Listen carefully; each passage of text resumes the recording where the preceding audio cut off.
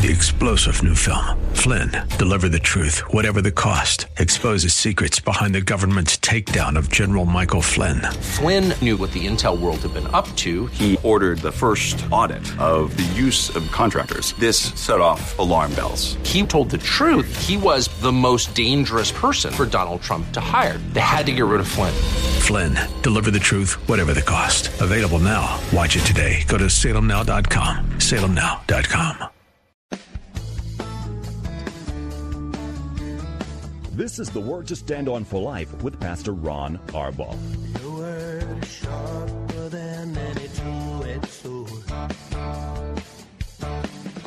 and it cuts deep into my heart. The Word to Stand On for Life is a radio ministry of Calvary Chapel in San Antonio. A live call-in show here to help you answer your questions about the Bible and how to apply the Word to your daily life. For more information on Calvary Chapel, visit our website, calvarysa.com. Get your Bible questions ready and call in now to 210-340-9585. It's The Word to Stand On for Life with Pastor Ron Arbaugh.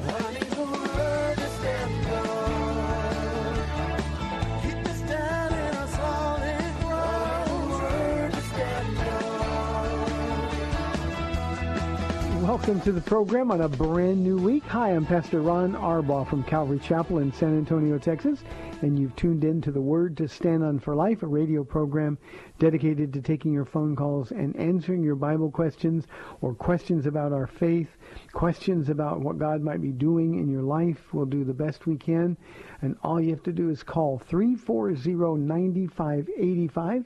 That's 340-9585. You can also call us toll-free if you're outside of the local area by dialing 877-630-KSLR. That's 630-5757. You can email questions to us by emailing questions at calvarysa.com, or you can send them in via our free Calvary Chapel mobile app. If you're driving in your car, the safest way for you to call is to use the free KSLR mobile app. Just hit the Call Now button and you'll be connected directly to our studio producer. First, I just have to say hello to and a big thank you. I got to spend some time with some dear friends who Paula and I did this today in our church for a long time. The military took them away. Well, they've been back. Justine came back for the women's retreat, so we got to spend large part of the afternoon with them today. And I just want to say hello to Lauren and to Audrey and to Ian. Thank you for spending some time with us. It was a blast. And Lauren, you're asking some really good questions, so you make sure your daddy keeps you in the Bible. Thanks for spending some time. Also, I want to thank all of you for your prayers for our ladies' retreat. It went wonderfully. Nearly 300 women were out there, and weather was great. Jesus was moving. Some ladies got saved. It was just really good time, and I really do appreciate your prayers. It's not just me saying spiritual things. I really appreciate the prayers that were there. There were some from the radio audience that came out as well, so thank you for doing that. In fact, tonight, Monday night, is our men's and women's and youth Bible studies. That'll be at 7 o'clock. But tonight the ladies are going to do sort of what I call a retreat debrief. Some of the ladies are going to share, it'll be this Monday and next Monday, share what the Lord is doing in their heart while they were out there. It's always a great time. And for anybody who would have liked to have gone but wasn't able to go, this is an opportunity for you to come for the next couple of Monday nights and spend some time sort of learning what God was doing and sharing His heart with the ladies. They will share their heart with you, and you'll be blessed. So that's tonight at 7 o'clock. Child care, of course, is provided. We'd love to have you. I guess that's all I got going on. A lot of neat stuff. Before I go to questions, since Friday's program, if any of you listened to Friday's program, we had a man who is not an honest guy. He calls in using different names all the time to beat the screeners, and he always wants to blast about Rick Warren. And that sort of set off a firestorm. We had a couple other people call and basically condemn me. One guy said I was going to hell because I didn't warn the church about Rick Warren. and not just the phone calls on the program Friday. We've had people calling into the church. I don't know whether there's an organized effort or what, but I want to deal with this one final time, and I want to deal with it from both perspectives. Any Christian who would spread lies about Rick Warren. We had a rambling phone call from a woman who said he's involved some way in some murder and how anybody could listen to him. You people need to get saved. A real believer can't speak like that about somebody based on internet websites. Here's a scoop for all of you. Just because something's on the internet doesn't make it true. And we have to be more responsible. You know, people wonder why there isn't more power in the church.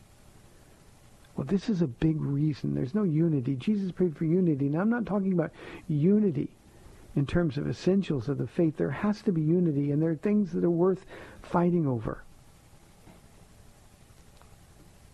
But there has to be unity of love and unity of heart. And those who would spread lies about somebody, those who would judge someone's heart, well, they need to get right with Jesus. And we have to do better. We have to be better. So it's really important that we get this right, or we lose everything that God wants to do in and through his church. So I'm going to plead with you. I don't want to deal with any more Rick Warren questions.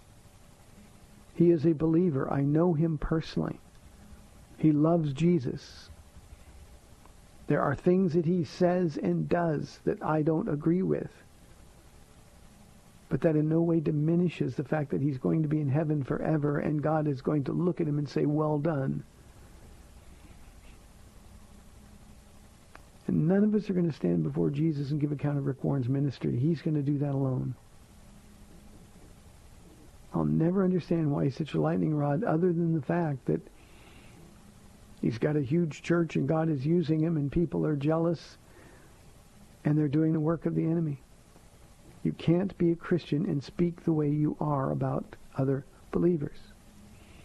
Now, let me approach this very quickly from the other direction. I got some other ones. I won't say a name here because there was more than one email. But this is from a regular listener.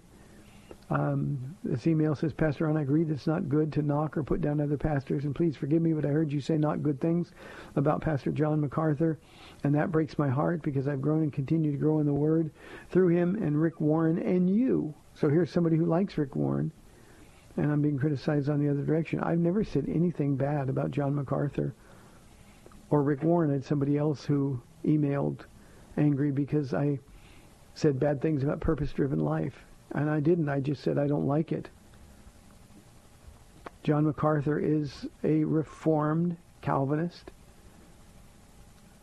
and he's wrong.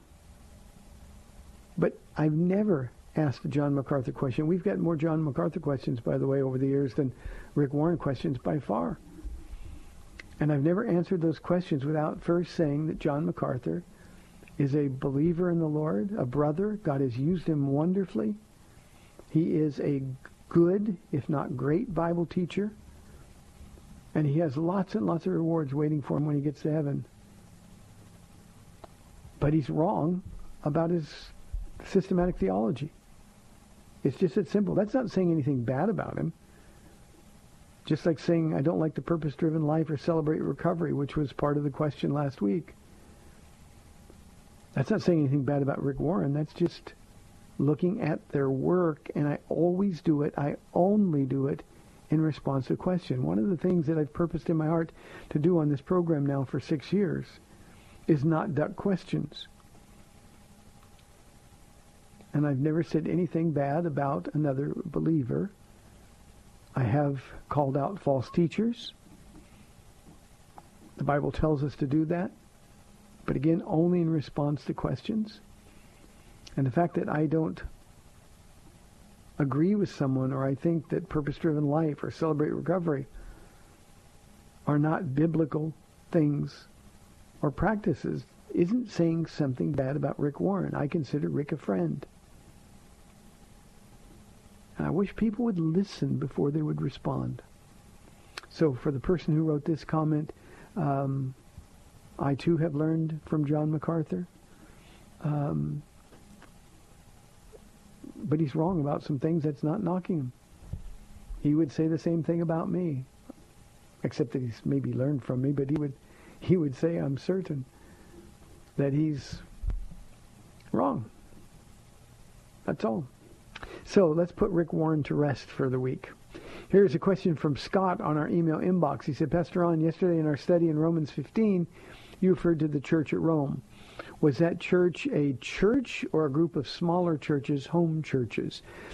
Scott, the church in Rome, the church, whenever you see the church referred to in the New Testament, everywhere except in the book of Revelation, Jesus' letters, it refers to the church at large, not a specific church.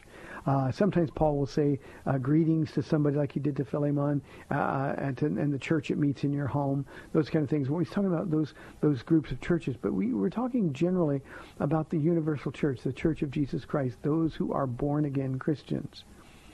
And so it's not a church. And I think sometimes in the West we kind of look at church as a big building where we go and people gather.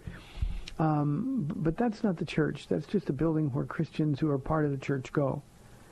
I think it's very important to have that perspective, Scott, rather than home churches. It is true that the churches met in homes. They were smaller groups simply because they didn't have these huge places to meet.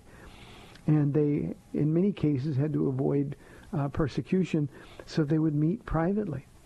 Homes were the place that they would go, and they would meet in these homes.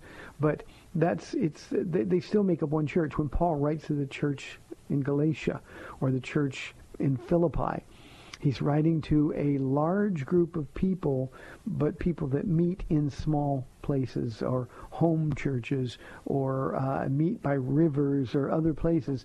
But he means specifically the church at large, however it comes together. Again, in our church culture, we have a tendency to think of a building. We think of a lot of people gathering together. We had church yesterday, but the place people came here at Calvary Chapel, Scott, yesterday, they didn't come to a church. The church came to a building to gather. We call it a church, but we miss the point. Church doesn't really begin until people get here. And that's because Jesus said he would be in the midst of whether two or three are gathered in his name. So I hope that makes sense. Throughout the Roman world, the churches would be spread far and wide, depending on circumstances and elements of persecution. There would be churches that were small, other churches that would grow bigger based on where they were meeting. Paul's little letter to Philemon, I believe that was a pretty good-sized church. Philemon was a wealthy man, and he would have had a big place, and I think that was probably what was going on in most of the places. But there's no preference for home churches or big churches. I think culturally we just sort of dropped the ball. So, Scott, I hope that answers your question. Thanks for paying attention. 340-9585 for your live calls and questions. Here's a question from Nacho from our mobile app. Who is or what is the destroyer in Isaiah chapter 33, verse 1? Let me read the passage. I'll read it out of the NIV. Isaiah says, "Woe to you, O destroyer, you who have not been destroyed. Woe to you, O traitor, you who have not been betrayed. When you stop destroying, you will be destroyed. When you stop betraying, you will be betrayed." Now, Isaiah, of course, prophesies from the time that he lived in all the way to the very times of the end, the time that we call the millennial reign of Christ. So his were very, very far-reaching prophecies. In this particular chapter, Nacho, the destroyer, the traitor, refers to Assyria. Assyria was knocking down the doors of Israel. Assyria would literally overtake the northern tribes of Israel.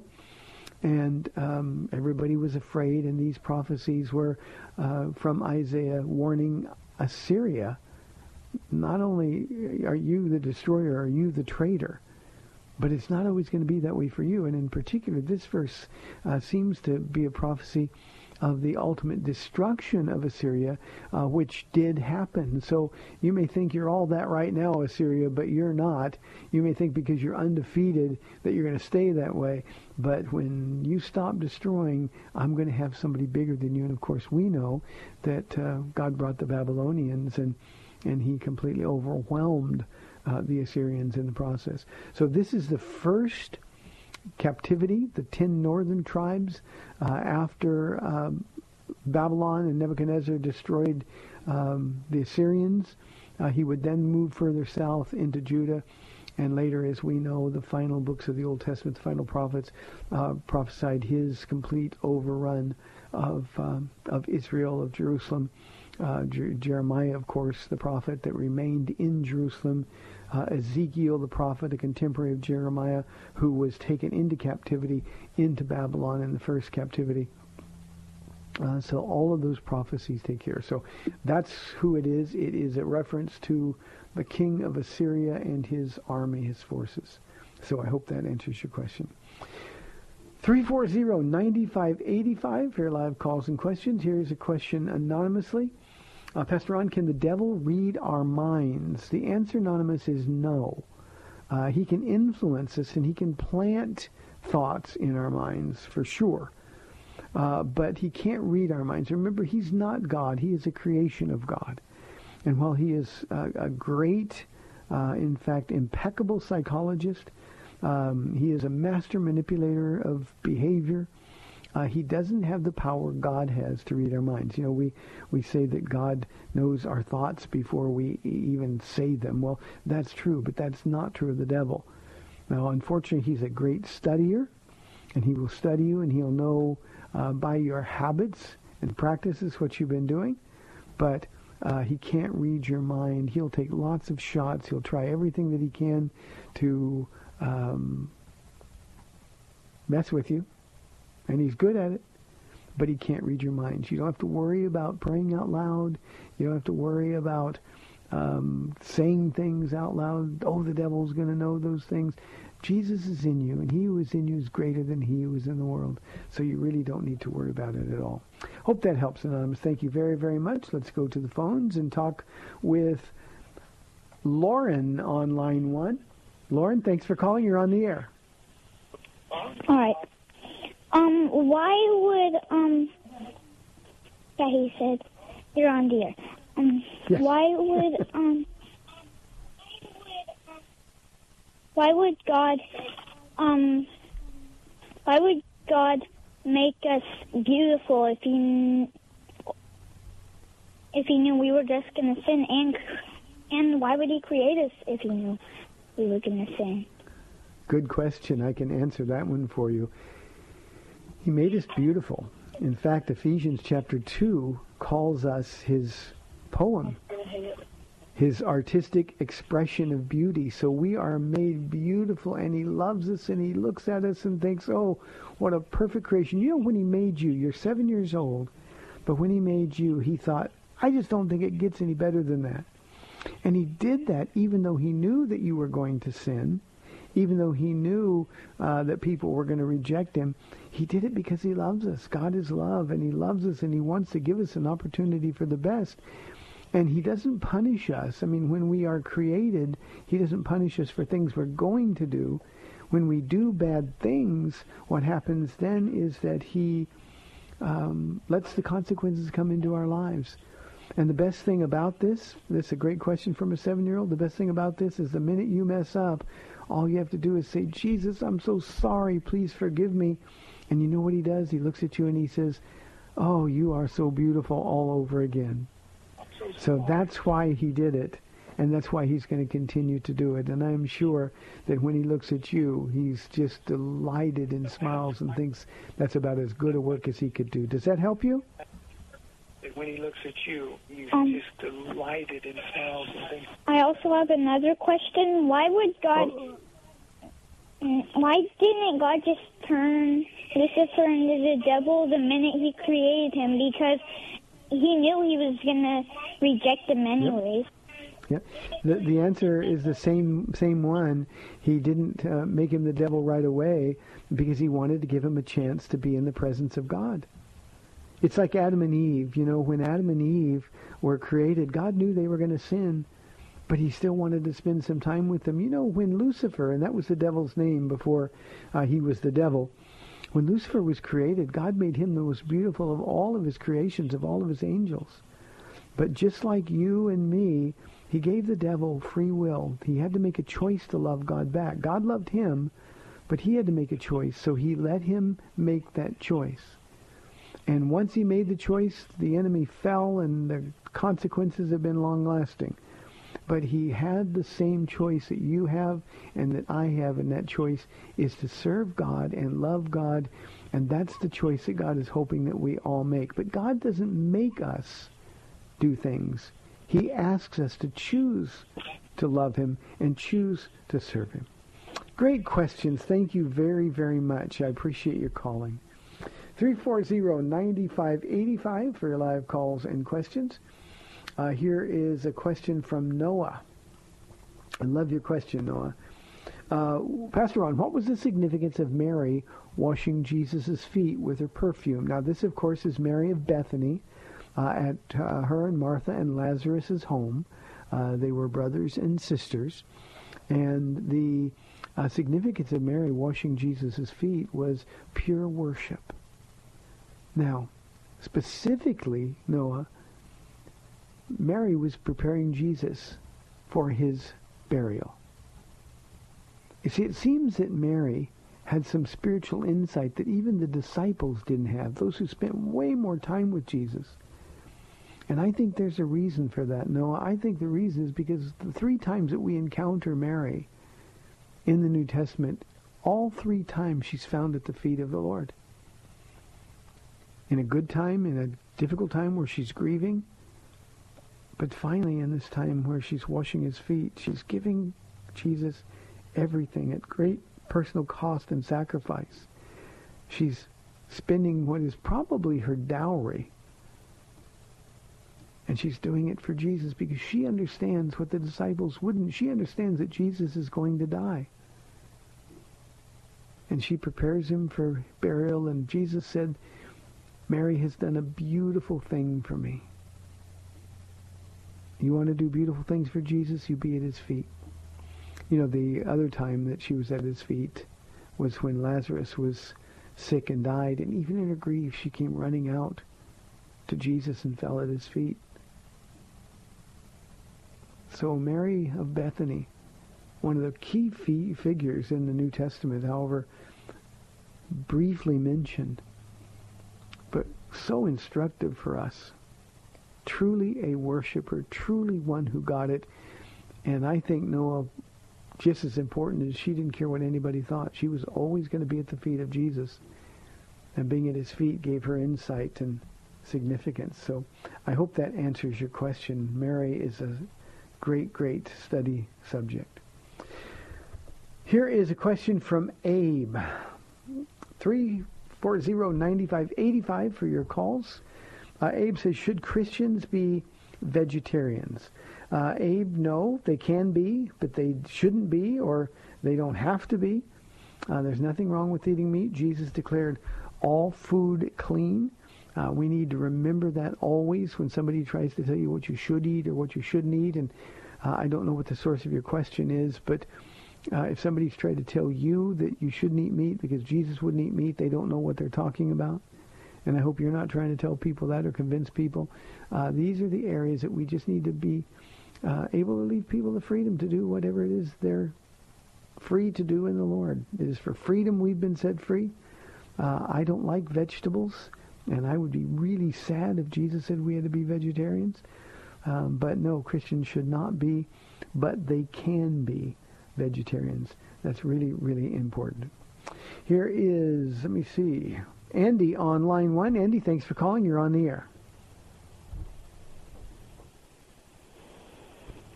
Andy, are you there? Yes. Hi, Andy. Hi. Pastor, I just wanted to ask you a question about this this TV show about Tyler Henry, the medium. Okay, what's the show? Excuse me? What's the name of the show? I think it's The Medians. Okay, I'm not familiar with it. I'm sorry. Oh, okay. Well, what he does is he goes out to the movie stars or actors and actresses' homes and tells them about, that their grandfather that's dead said this and said that, and anyways, I know what you're talking about. Yeah, I know what you're talking about, Andy. He's a clairvoyant, and that kind of power, though it could be supernatural in nature, is not from God. And I don't think it's a show that we should watch. Certainly, we shouldn't put any credibility in it at all. Those who claim to visit the other side, God says that's an abomination to him. Those are familiar spirits, and all you have to do is read 1 Samuel chapter 28 to see how God feels about that. Thank you for calling, Andy. We'd love your calls, 340-9585. We've got 30 minutes left in the Monday program. 340-9585. We'll be back in 2 minutes.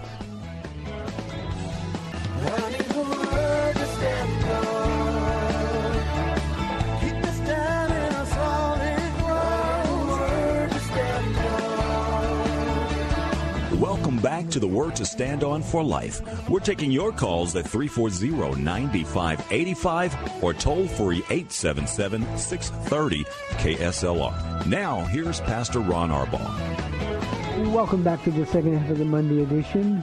We love your live calls. It makes the show a lot more interesting than just hearing me talk. 340-9585 or toll free 877-630-KSLR.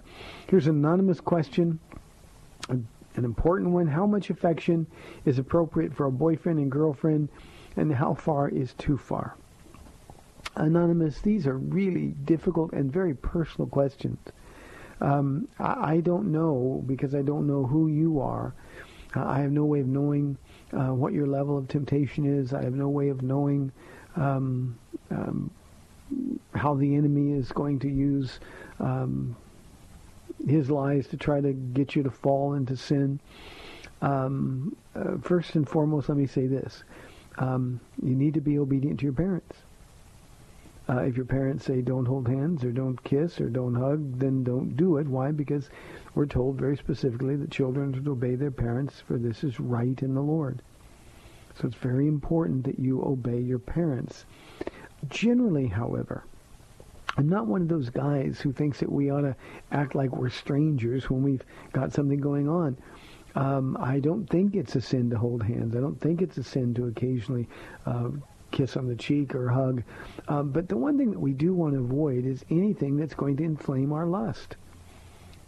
Teenagers are, and that's the context, by the way, I didn't read that in the question, but that's the context of this particular question. Teenagers are hormonal explosions waiting to happen.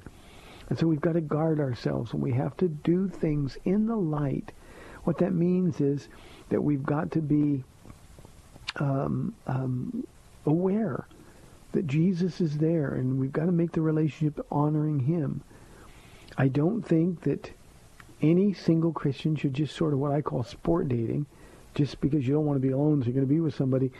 But the minute you are interested in somebody, there ought to be sort of a level of pursuit in the sense that let's see if this is what God wants in our lives. I know people that have not even kissed until I said, you may now kiss your bride. Others I know, and they're just as holy and just as honoring to the Lord, who have engaged in some kissing. Obviously, we know that there shouldn't be any sexual activity. And problem is that kissing leads to more temptation and more physical activity, and then we're going to be in that place where we could defile the relationship completely. So this is a question that you've got to answer for yourself. Again, I don't think holding hands is a sin. I think sometimes we parents make way too big a deal out of that. On the other hand, it's the parents' responsibility. They know their child to make sure that their children are safe. Most importantly, just remember that you represent Jesus Christ, and he's there with you in everything that you do. And if you remember that he's there, and if you remember your responsibility to walk in personal holiness, then you won't go anywhere near that line that would tempt you to cross that line. So just be careful. No sexual contact. By that I mean there shouldn't be any physical contact between sexual parts.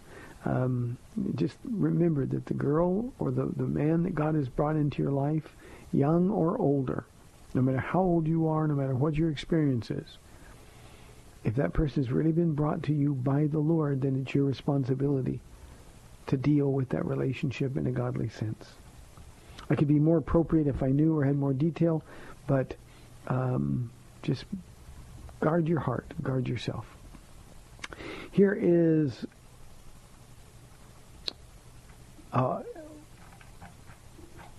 there's nothing there. Let me go to another question real quickly. We have a... Okay. I'm having a technical difficulty here. That's why I'm sounding like I don't know what I'm doing. Here is a question from our mobile app from Rich. Will we have any question in heaven, or will being in the presence of the Lord cause these questions to be answered? Rich, we can't imagine what it's going to be like. But I think the best way for me personally to understand it is that when I'm in the presence of the Lord, I will have the answer to all the questions. I hope that makes sense. It's not like we're going to sit down, Jesus is going to sit and have a Bible study. We're going to know in full as we are known by God. That's what 1 Corinthians 13 says. So when we're in the presence of the Lord, we're going to have his heart, his mind. We're going to have a glorified, resurrected body. Our sin nature is going to be eradicated. And so we'll have the answers because we'll be in the presence of the answer. And the answer is always Jesus. I always get a kick out of little kids. We do chapel here, Paula and I, from time to time. And she usually gets the little kids. She says because she's a little kid at heart.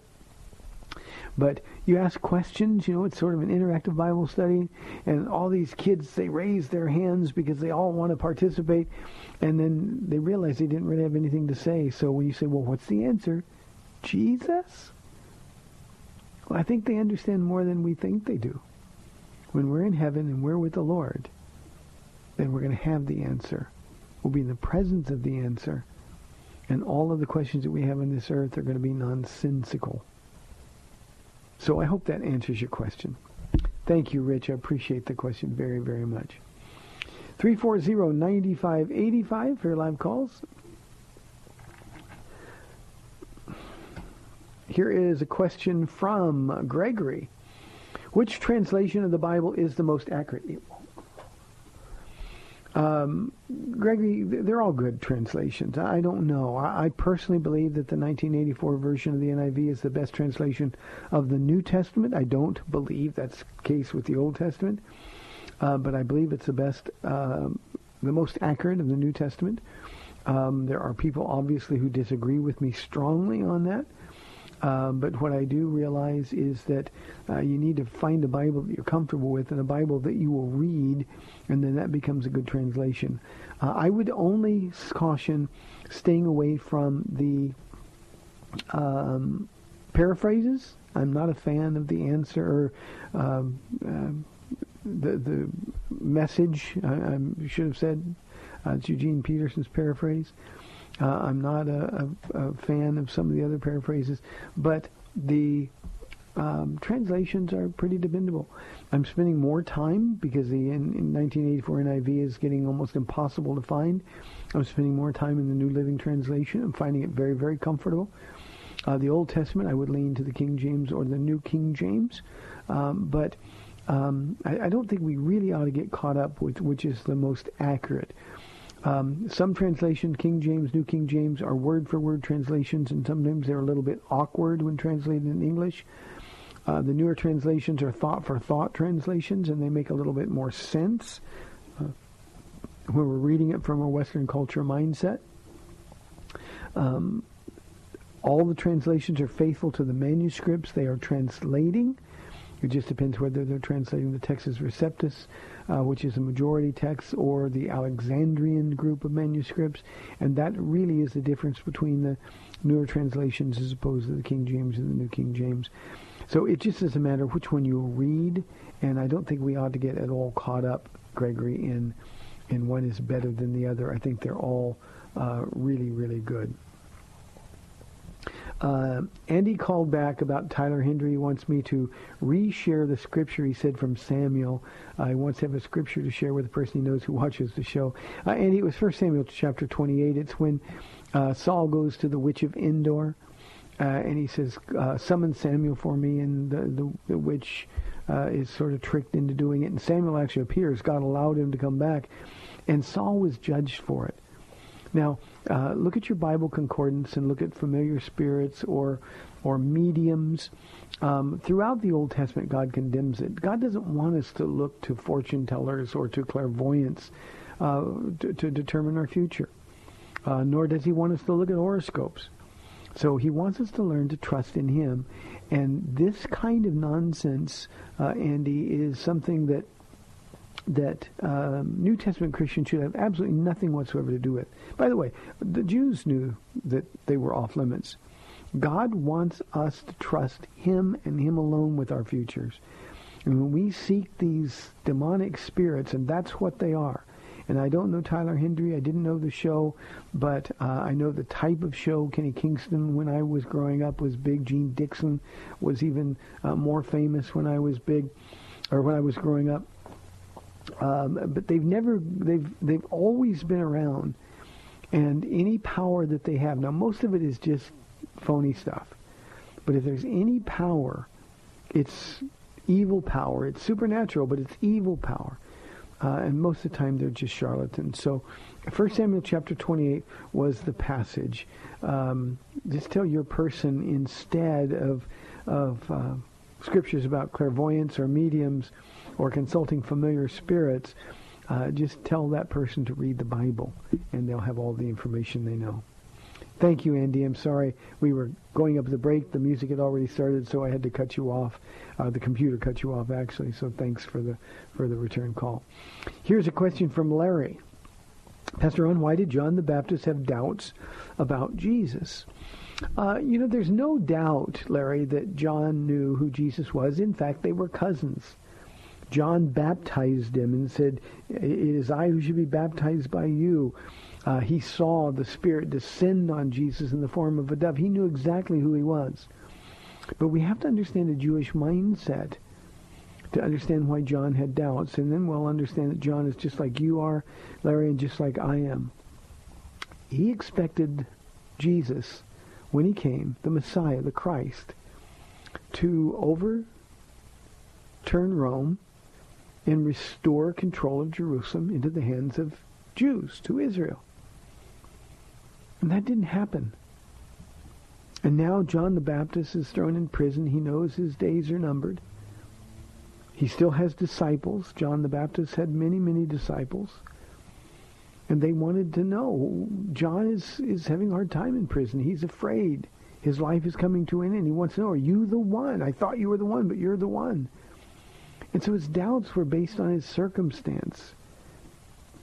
His doubts were based on the fact that, well, I expected the Messiah to establish his kingdom. By the way, so did Jesus' disciples all the way to the end as they were going into Jerusalem for the final week of Jesus' life. Lord, are you at this time going to restore your kingdom to Israel?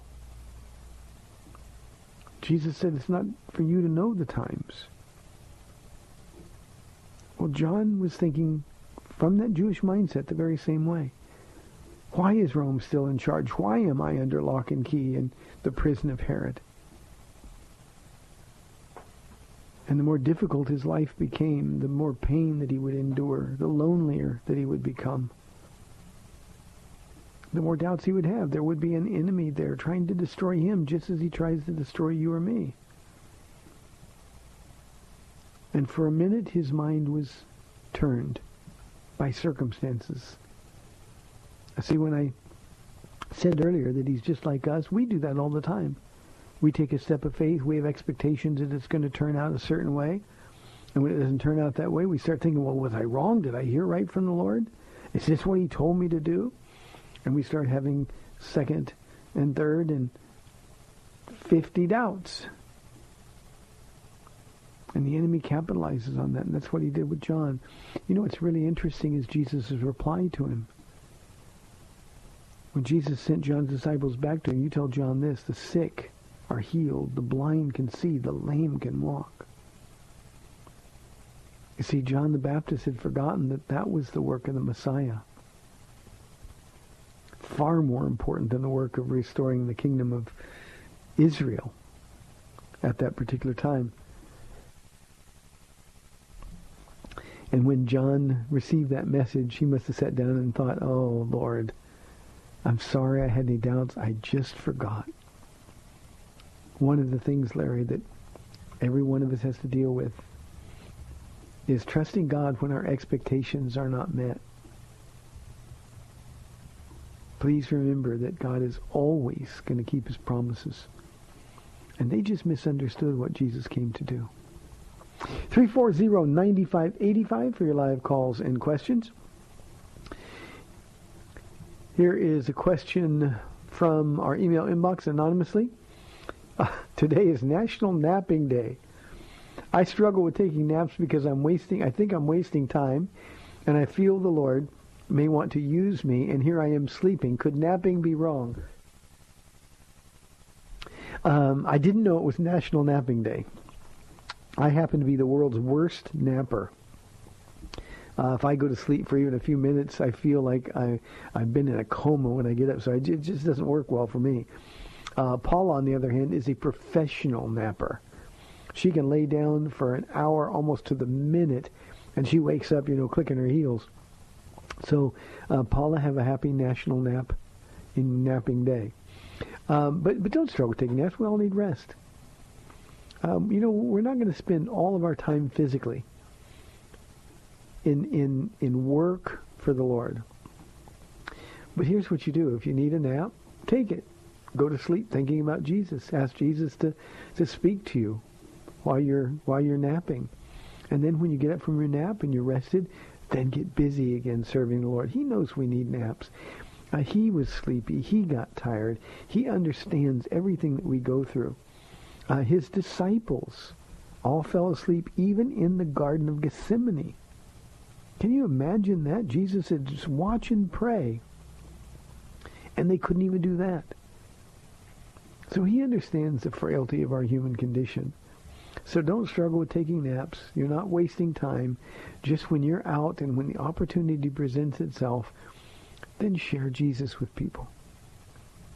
By the way, don't do it under the compulsion of, well, I got to be serving. Just be with Jesus. Make this relationship so natural that when you're walking with Jesus, when you're walking with him, you'll hear his voice, not audibly, but you'll hear his voice. When you open his word, he's right there. And before you go out the door, say, Jesus, I want to take you with me, and any opportunity that you have, bring it to me. That way you're not looking for opportunities. He's bringing you to the opportunities, and you'll recognize them. So don't struggle with taking naps. You're not wasting time. You're just resting, and rest is always a good thing. When you can get it, get it. I wish I was better at resting than I am. I'm just not. But we need to do the best we can. Thank you. I hope that helps. Here is a question from Felicia. She says, can someone lose their salvation? Felicia, when somebody really and truly meets Jesus and they're born again, Ephesians chapter 1 says that at that moment, we are sealed with a deposit, guaranteeing our inheritance. Now, I know there are lots of views on whether somebody can lose their salvation or somebody can choose to walk away from their salvation. I understand the arguments. We see so many people who seem to start well and don't finish well. And we think, well, maybe they lost their salvation, or did they? Or when we mess up, the enemy's lying to us. You're going to lose your salvation. God's not going to be with you anymore. There's no one who believes that you can lose your salvation or even walk away from your salvation who can exegete Ephesians chapter 1, verse 14. Nobody can. We're sealed with a deposit guaranteeing our inheritance. Now, Felicia, if I'm the one who's giving the guarantee, that guarantee's only as good as my ability to perform on my promise. But I don't have that ability. But this is a guarantee that comes from God. And if God seals us, remember when Noah and Mrs. Noah and the kids were sealed in the ark? They were preserved. They were safe. No matter what happened outside, they were safe. Why? Because God sealed them in. Well, we have a much better sealing process because Jesus comes to live in us in the person of the Holy Spirit.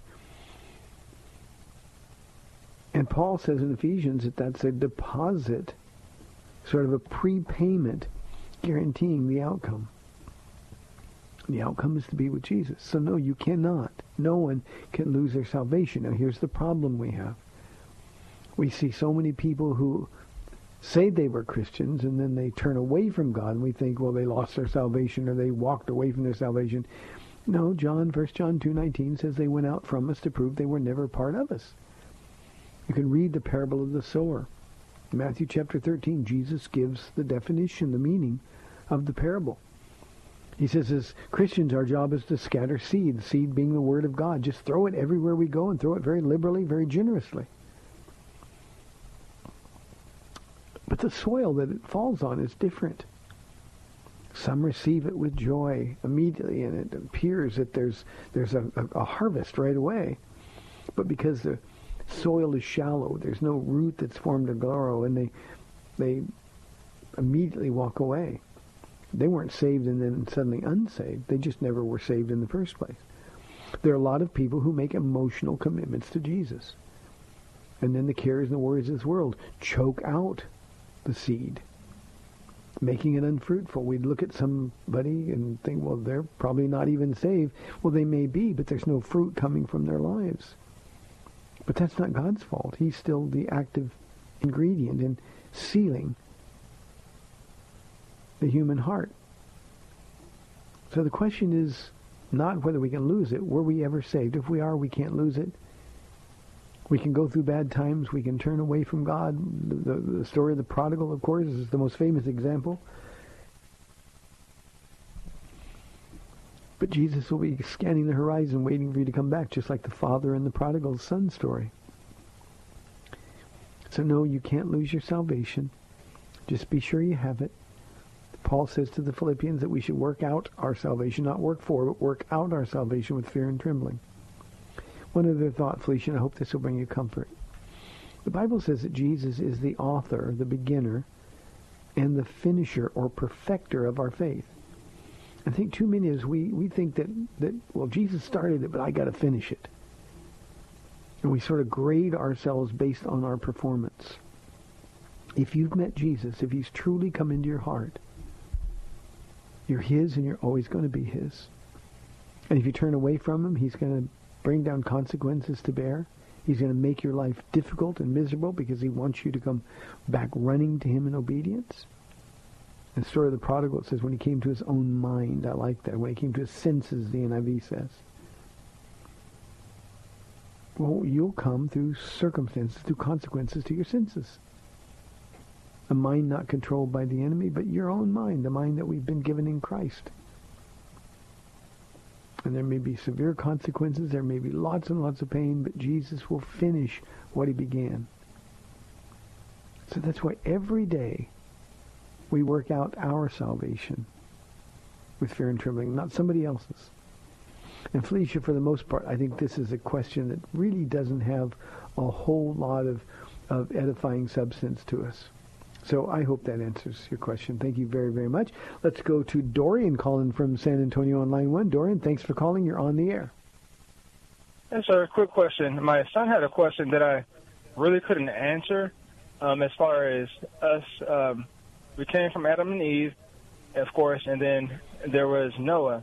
And with Noah, explaining to him that there were descendants from them, I'm not sure how to explain that to him.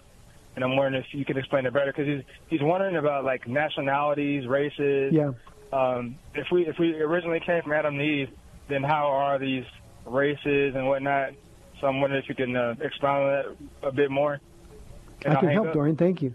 Thank you very much. Pray for your friend. Genesis chapter 11 is the answer. It's the table of nations, and it discusses the mankind's attempt to rebel against God. They were building a tower to the heavens. Doesn't mean they were trying to reach heaven with the tower. They were building a tower. If you pay really careful attention, they were waterproofing the bricks, even though God had promised never to flood the earth again as he did in Noah's flood. The people wanted to sin. They wanted to do what they wanted to do. They didn't want to be governed by God, and they thought, well, just in case, let's build this tower. So if the flood comes, we'll be able to get high enough that we won't be judged. We won't die. And God, looking down from heaven, this is human language trying to describe an infant God, said, I can now see that man's heart is only evil all the time. Every inclination of man's heart is only evil all the time. And so he confused their languages. Now, when he confused the languages, there would be people groups that would scatter to all parts of the world. And as they scattered to all parts of the world, the gene pool would be diminished immeasurably. And so people would start looking more alike.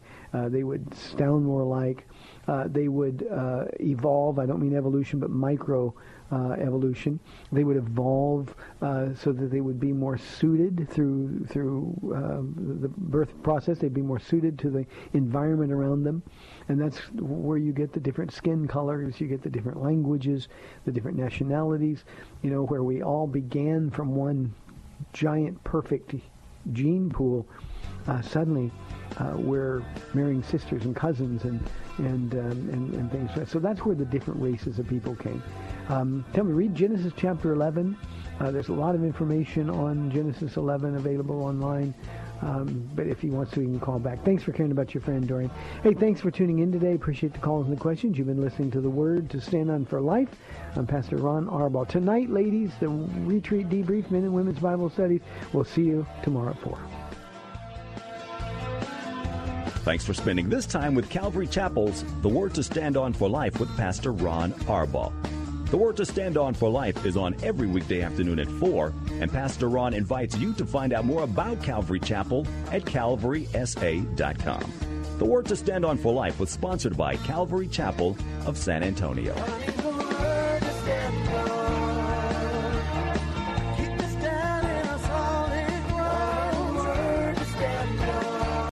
Three-star General Michael J. Flynn, head of the Pentagon Intelligence Agency, knew all the government's dirty secrets. He was one of the most respected generals in the military. Flynn knew what the intel world had been up to. He understood its funding. He ordered the first audit of the use of contractors. This set off alarm bells. The explosive new documentary, Flynn, Deliver the Truth, Whatever the Cost, uncovers the facts behind this scandal. Flynn told the truth. He was the most dangerous person for Donald Trump to hire. I find out the worst enemy that I'm going to face in my life is right here in America. They took my assessment and they wanted me to change it. And I was like, I'm not changing it. They had to get rid of Flynn. With in-depth interviews, archival footage, and never-before-seen personal records of the man behind the headlines. I just felt like I was drowning. Flynn, Deliver the Truth, Whatever the Cost. Available now. Watch it today. Go to salemnow.com. salemnow.com.